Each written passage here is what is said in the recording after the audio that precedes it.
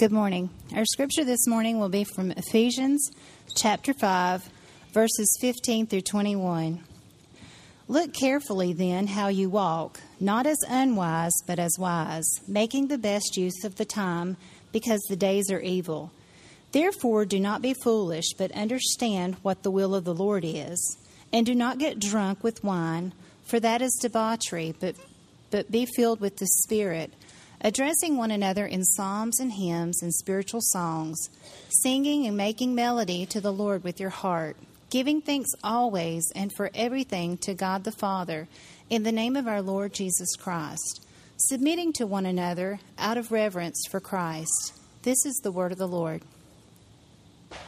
Well, today we continue in this series called #Rethink, Engage in Technology Without Disengaging God. We began by talking about the need at times to go against the culture.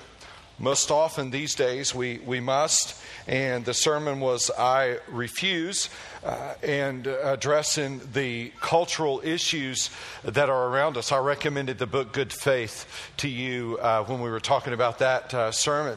And then we moved from that to talking about I Engage, and talking about how parents must be engaged in technology where your children are concerned.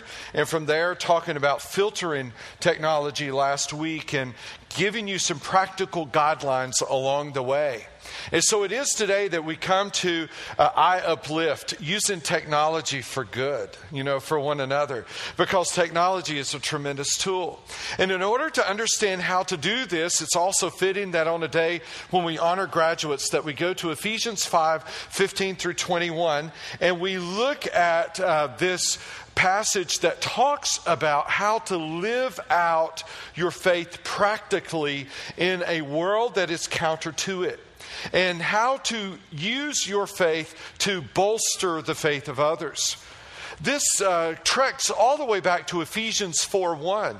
If you go to Ephesians 4:1, Paul says in Ephesians 4:1 that I, therefore, a prisoner for the Lord, urge you to walk in a manner worthy of the calling to which you have been called. Now, I must confess that I misunderstood this verse for many years. I thought of Ephesians 4:1 as only for people who have been called to vocational ministry. And so that was for me or for others in the room who have been called to serve as pastors or to serve as missionaries, to serve in some full-time capacity. But actually 4:1 refers to those who have been called to Christ in salvation. The reality is that if you sit here this morning and you know Christ, it is because one day Jesus came calling. One day Jesus called your name. Jesus, through the Spirit, reached out to you and drew you to Himself. And I would say to you this morning, if you sit here today and you do not yet know Christ, I hope, and it is the prayer of every believer in the room, that today will be the day when you hear the call of God, when you hear the call of Christ to come to Him. And so when we live in a manner worthy of the calling, Paul begins that in 4:1, but he climaxes this in 5:15 through 21. And he says this is how to do it. He gives three not as ... but. And so you'll see these constructions here. Not as, but. Not as unwise, but as wise. Not foolish, but understand the Lord's will. Not drunk with wine, but filled with the Spirit. So let's unpack these for a little bit. Paul says live not as unwise, but as wise. And he says this is how to do it. We read that, and that seems such normal everyday language perhaps. How do we clearly define how to live not as unwise, but as wise? Redeeming the time. Paul says, redeeming the time. That is a commercial word used to signify intense purchasing or intense buying. I thought in our culture, where do we understand that phrase, redeeming the time? What does it mean? And sadly, this is what came to mind: Black Friday. Right? Black Friday is that day where people go and they will camp out. They will get to a place early. They will wait in long lines to buy that one thing that they've been wanting. I'd never before been on a Black Friday venture until I allowed my son to convince me that after he having saved his money, he should be able to go buy something from Walmart that was on sale on Black Friday. It is, for me, at least as a dad, and because I guess of my makeup, it is the highest act of sacrificial love to go to Walmart in the first place. I do not enjoy, some of you may work there, no offense to you, I just don't enjoy ever going to Walmart for any reason. To me, like hell would be one long, endless Walmart. And you just never, ever could get through it. And then when you went to check out, the line was 50 people long. It's just Walmart. And so I have no desire ever to go there. But here Trent and I end up in Walmart on Black Friday. And so we're there and we're in line, and the sea of humanity groping through the aisles to get what they wanted. People screaming at one another. They don't pay those people. You should get hazard pay to work Black Friday. They don't pay those people enough. Why do people do that? Because in their minds, it will never be that cheap again. They're redeeming the time. And so when Paul talks about redeeming the time, it's not because stuff is cheap. It's because the days are evil. The days are evil. And I would say certainly to you as graduates and certainly to all of us in the room, we live in a time that is now post-Christian. America is post-Christian. We are not a Christian culture anymore. And so parents, you're raising children in a culture that is post and often anti-Christian.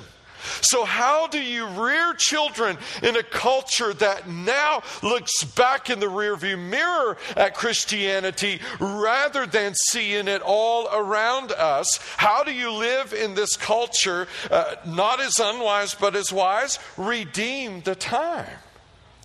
Redeem the time. Why? Because the days are evil. And guess what? You used to be evil too. So did I. If we go back 2 chapters in Ephesians, we go to Ephesians chapter 2. Look at verses 1 through 3. And you were dead. You were dead in the trespasses and sins in which you once walked, following the course of this world, following the prince of the power of the air, the spirit that is now at work in the sons of disobedience, among whom we all once lived in the passions of our flesh, carrying out the desires of the body and the mind, and were by nature children of wrath. Look at this, like the rest of mankind. Lest we become conceited in our grace, lest we become accomplished in our work as believers. We used to be dead. Before Christ, we were dead. Dead isn't good. Right? Dead isn't good. Dead implies rottenness, corruption, uselessness, helplessness, hopelessness. That was us before Christ. I fear that some of us have known Him for so long, we've walked with Him for so long, we've forgotten. And let me tell you something this morning. If you forget, remember last week, 2 Peter verse 1 says, don't forget. Don't forget who you once were. If you forget who you once were, you are more likely to do what you once did. If you forget the grace that grabbed you and caught you out of the clutches of sin, you are more likely to go back into the sin from which you were once rescued. And so, Paul says to them, you used to be dead and hopeless and helpless apart from God.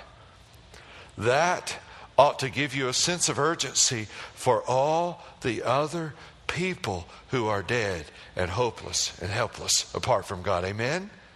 Like you should have this sense of urgency. The sense of urgency. You say, Jerry, what do you mean? Well, our air conditioner went out upstairs in our house. It's hot. Just muggy hot. We're sleeping while we wait to get a new compressor, sleeping with the windows open. So Friday night, Saturday morning, asleep upstairs about 4:55 a.m. We're right on Highway 70. I'm awakened by this eerie sound. I hear a car approaching. I don't hear the car first. What I hear first is this yelling. And it's a man. And he's saying, "Help me." That will freak you out at 4:55 in the morning. And I wake up to it, and I can hear the car is moving past us. And 3 times he yells out for help while the car moves past. By the time I can get up, the car is gone. There's nothing I can do.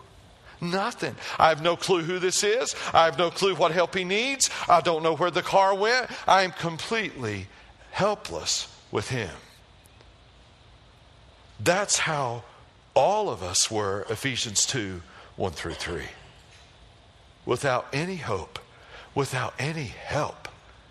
That's who you were before Christ.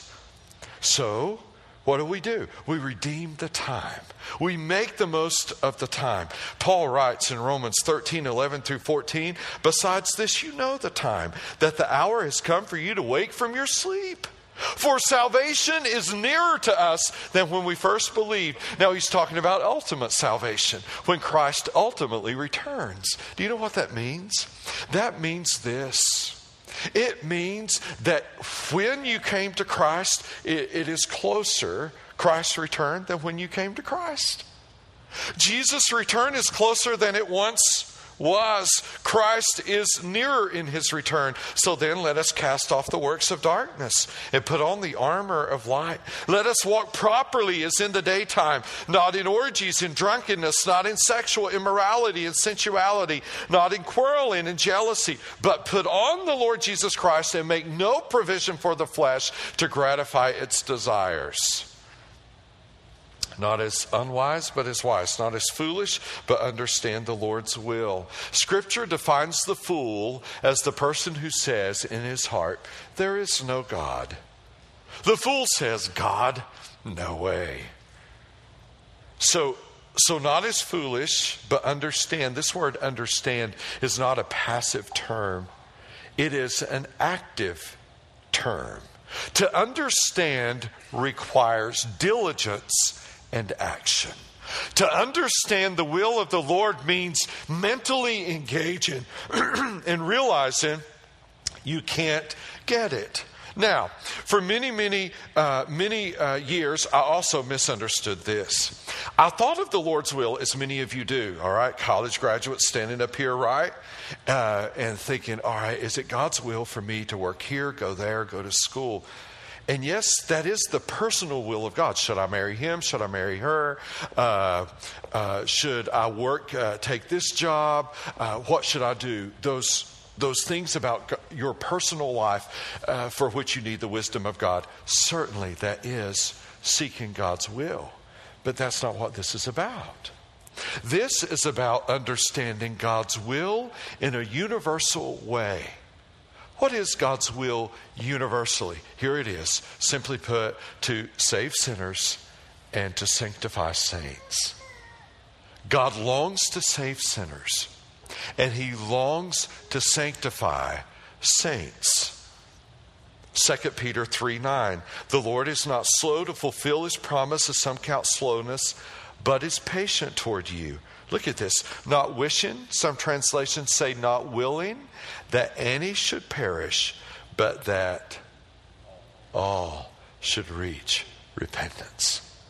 God loves sinners. He loves sinners. My phone rang on Monday. On the other end was a student that I taught 2 years ago at Monterey. His name is Tristan. I said, Tristan, what can I do for you? And he said, well, Dr. Lewis, I was working and I work in a plastic plant in Charlotte. He said, I go in at 6:30, I get off at 2:30. A week ago today, so we talked actually on Tuesday. A week ago today, he said, I began to think, why am I here in this plastic factory? And he said, then I began to think, why am I here in the world? And he said, as I began to question that, all of a sudden I realized that I didn't know. And I didn't know what would happen after I leave this world.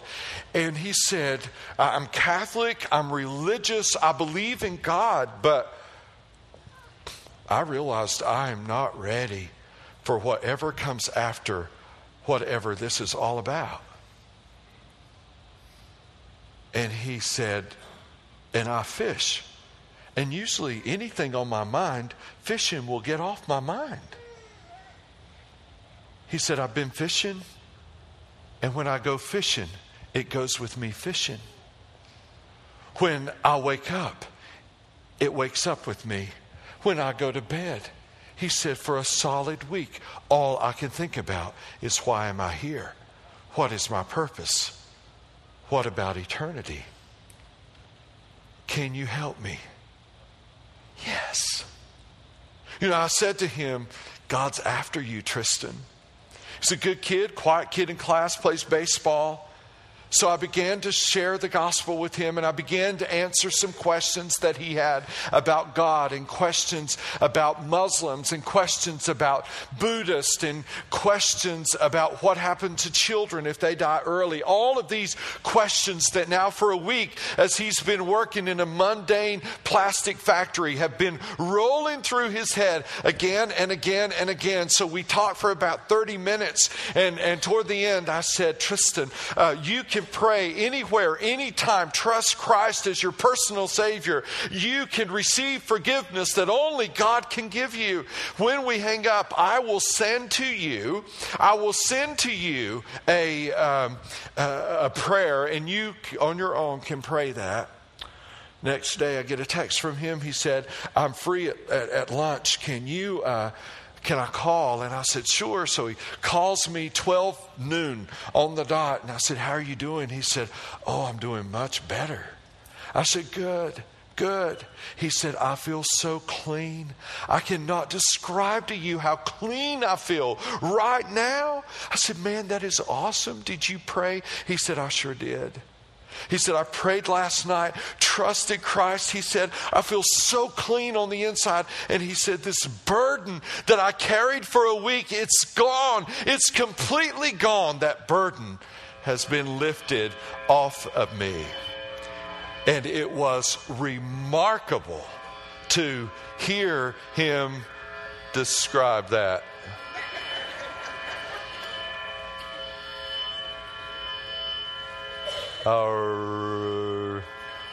We're figuring this one out. Let's see.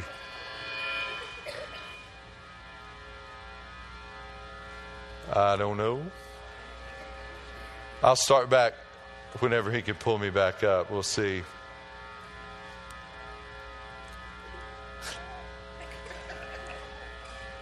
And we wait.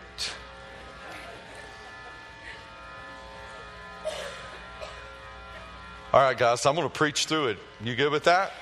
All right. So I'll talk loud while they work back there and get things taken care of. So God loves sinners. Tristan is proof of that. And so as soon as we talked that day, I said, listen, I want you to go on your phone, download this Bible app, and this Bible app will give you a reading plan for new believers. And I'll read through it, you read through it, we'll do all of this together. Why? God longs to sanctify saints. He longs to make Tristan more like Christ. Look at this, 1 Thessalonians 4:3. For this is the will of God your sanctification. This is the will of God. So if you want to know what God's will is, it's to save sinners. It is to sanctify the saints. It is to help you to be more and more like Christ. So this brings us to the point, the application of the sermon. How do we use technology to do that? How do you use technology to be sanctifying? An uplifting post on Facebook, a timely email, a text sent to someone that God puts on your mind, and you just fly a text to them. How many of you in this room have received one of those timely texts? Yeah, isn't that amazing? Perhaps you're not able to talk on the phone, but you can receive a text. And somebody just sends you one, and you look at it and you go, how did they know? How did they know what I needed to hear? I think about blogs and podcasts and so many ways that technology is used wonderfully to encourage and bless one another. I'm thinking of 106.9, the radio station across the mountain. Many of you listen to it. Recently, Wendy and I were at a dinner. It's one of those dinners where you don't know who's going to be at your table till you get there. And we get to our table, we find our names. And when we do, we look across the way and I see this name. And I said to my wife, oh, wow. I used to listen to him speak on 106.9 when I was a college student and when I was in high school. And as many of you know, we grew up rather, that's an understatement of the century, strict. And so we weren't allowed to listen to 106.9. And I remember just sneaking out and listening to him, or I would get in my 1979 Plymouth Horizon and trek away from college and listen to John Akers teach. And there he sat. And I looked across the table at him after we had been having dinner for a little bit. And I said, Dr. Akers, you have no clue, but your teaching for years shaped the way I learned God's Word. Dr. Akers appeared to be close to 80 years old. He taught the L. Nelson Bell Sunday school class at now Christ Community, but Montreat Press. He taught that class and they would air it. And his teaching was impeccable. Just right through the Word. I love to hear that man. And I shared that with him. And it so moved him to be encouraged in that way. You can use technology in a tremendous way for good. Third, not drunk with wine, but filled with the Spirit. Verses 18 through 21, Paul just goes off. It's one sentence. And he says, do not get drunk with wine. Drunkenness was a common problem. A major feature in the worship of Dionysius, the god of wine, was that you would get so very drunk that you believed as drunk as you could get. Then Dionysius would enter your being and fill the worshiper's heart and body. And that way you could do what he would command you to do. And so you drank the wine, you drank the alcohol so as to do what Dionysius said to do. So when Paul says, do not get drunk with wine, that leads to debauchery, but be filled with the Spirit. His audience knows exactly what he's talking about. Oh, instead of this drunkenness for Dionysius, it's this Spirit filling for God. And God will fill us. And then there are 5 participles that roll out. What happens when you're filled with the Spirit? Before we get there, I want to be clear on something. I said this recently. Somebody said to me privately, Jerry, I'm very surprised, I guess in McDowell County, that I would say something like this. I don't believe Scripture teaches it is a sin to drink, but Scripture clearly teaches it is a sin to be drunk.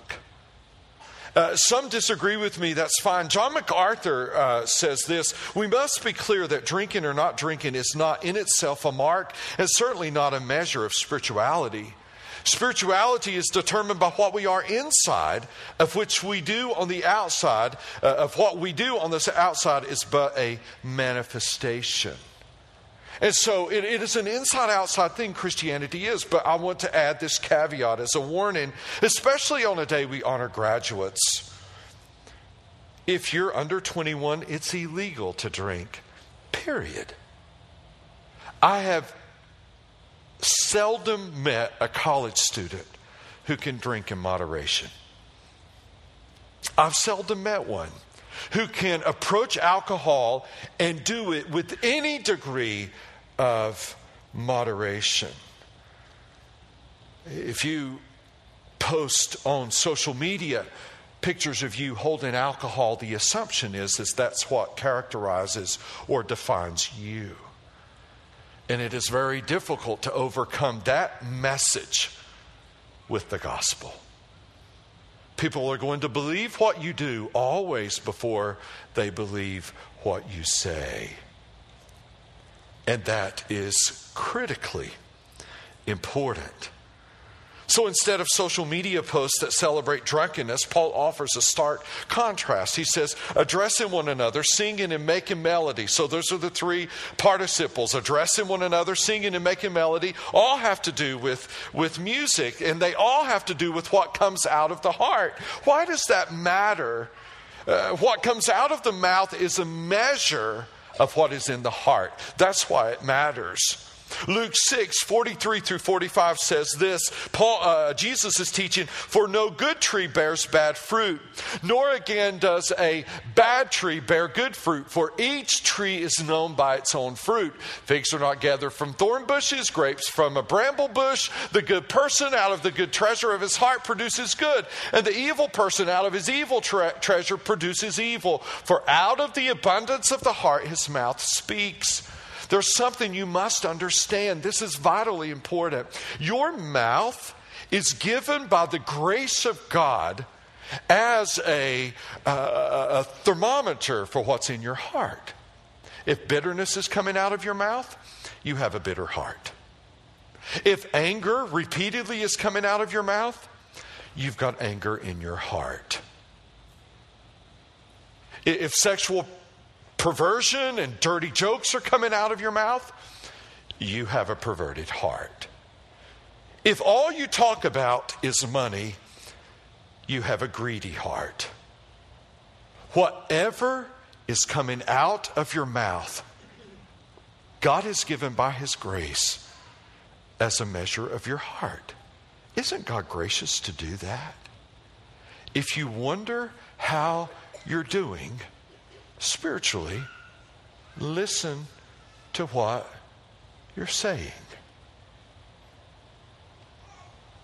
You'll know. That's how you know.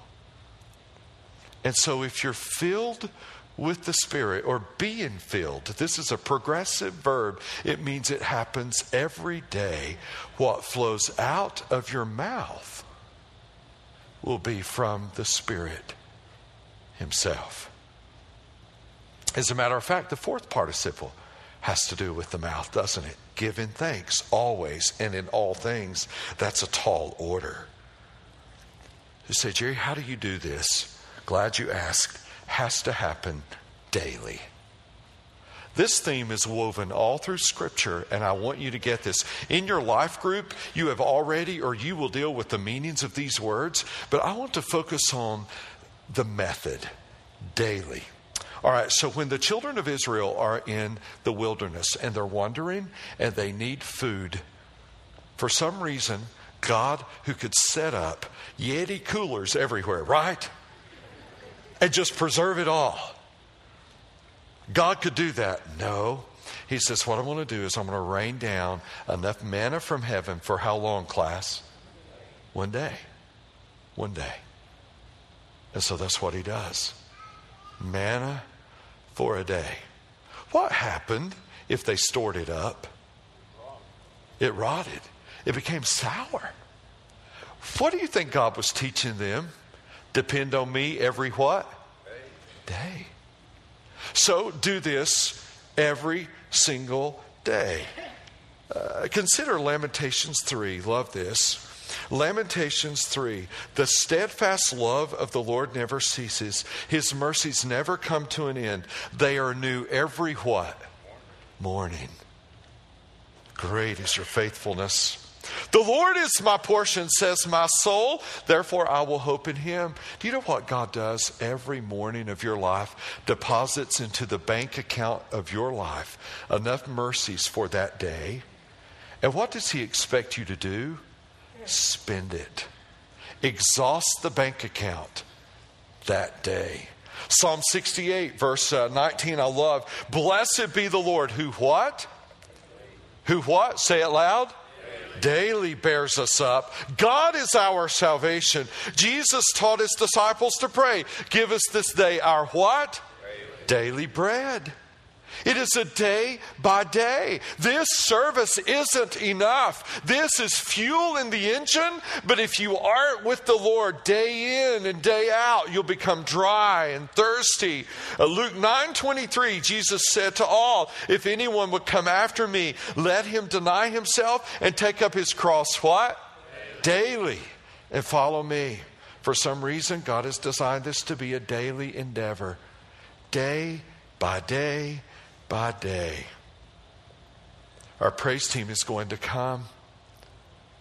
There's something interesting about all of these words about singing. There are two audiences. All right? One audience is one another. Yeah. When you worship, you sing to one another. So one of the audiences is each other. It's as you worship, you ought to be doing this to and with one another. The second audience is Christ. It's mentioned here in Ephesians 5. Sing to one another, make a melody in your hearts to the Lord. So we don't sing to impress each other, do we? I mean, some of you are glad because your singing is not that impressive, you think. And yet we sing to build the faith of one another. That's the fruit of the Spirit filling our lives. So what we're going to do to end our service today, rather than we normally begin it, is to put this into practice. Here's what I want to ask you to do. Bow your heads for just a moment. And in the quiet of this moment, I want you to pray a simple prayer. And I'm going to give it to you, and then you can form it as you wish or need. The prayer goes like this. Dear Jesus, I've come in here with, and you fill in the blank, on my mind.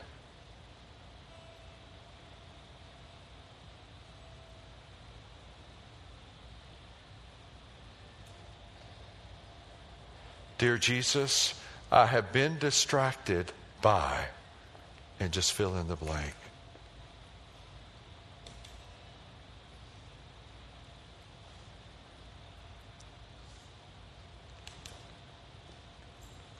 Dear Jesus, I long to build the faith of, and if you're here with somebody else and you want their faith to be built by your own worship, tell him.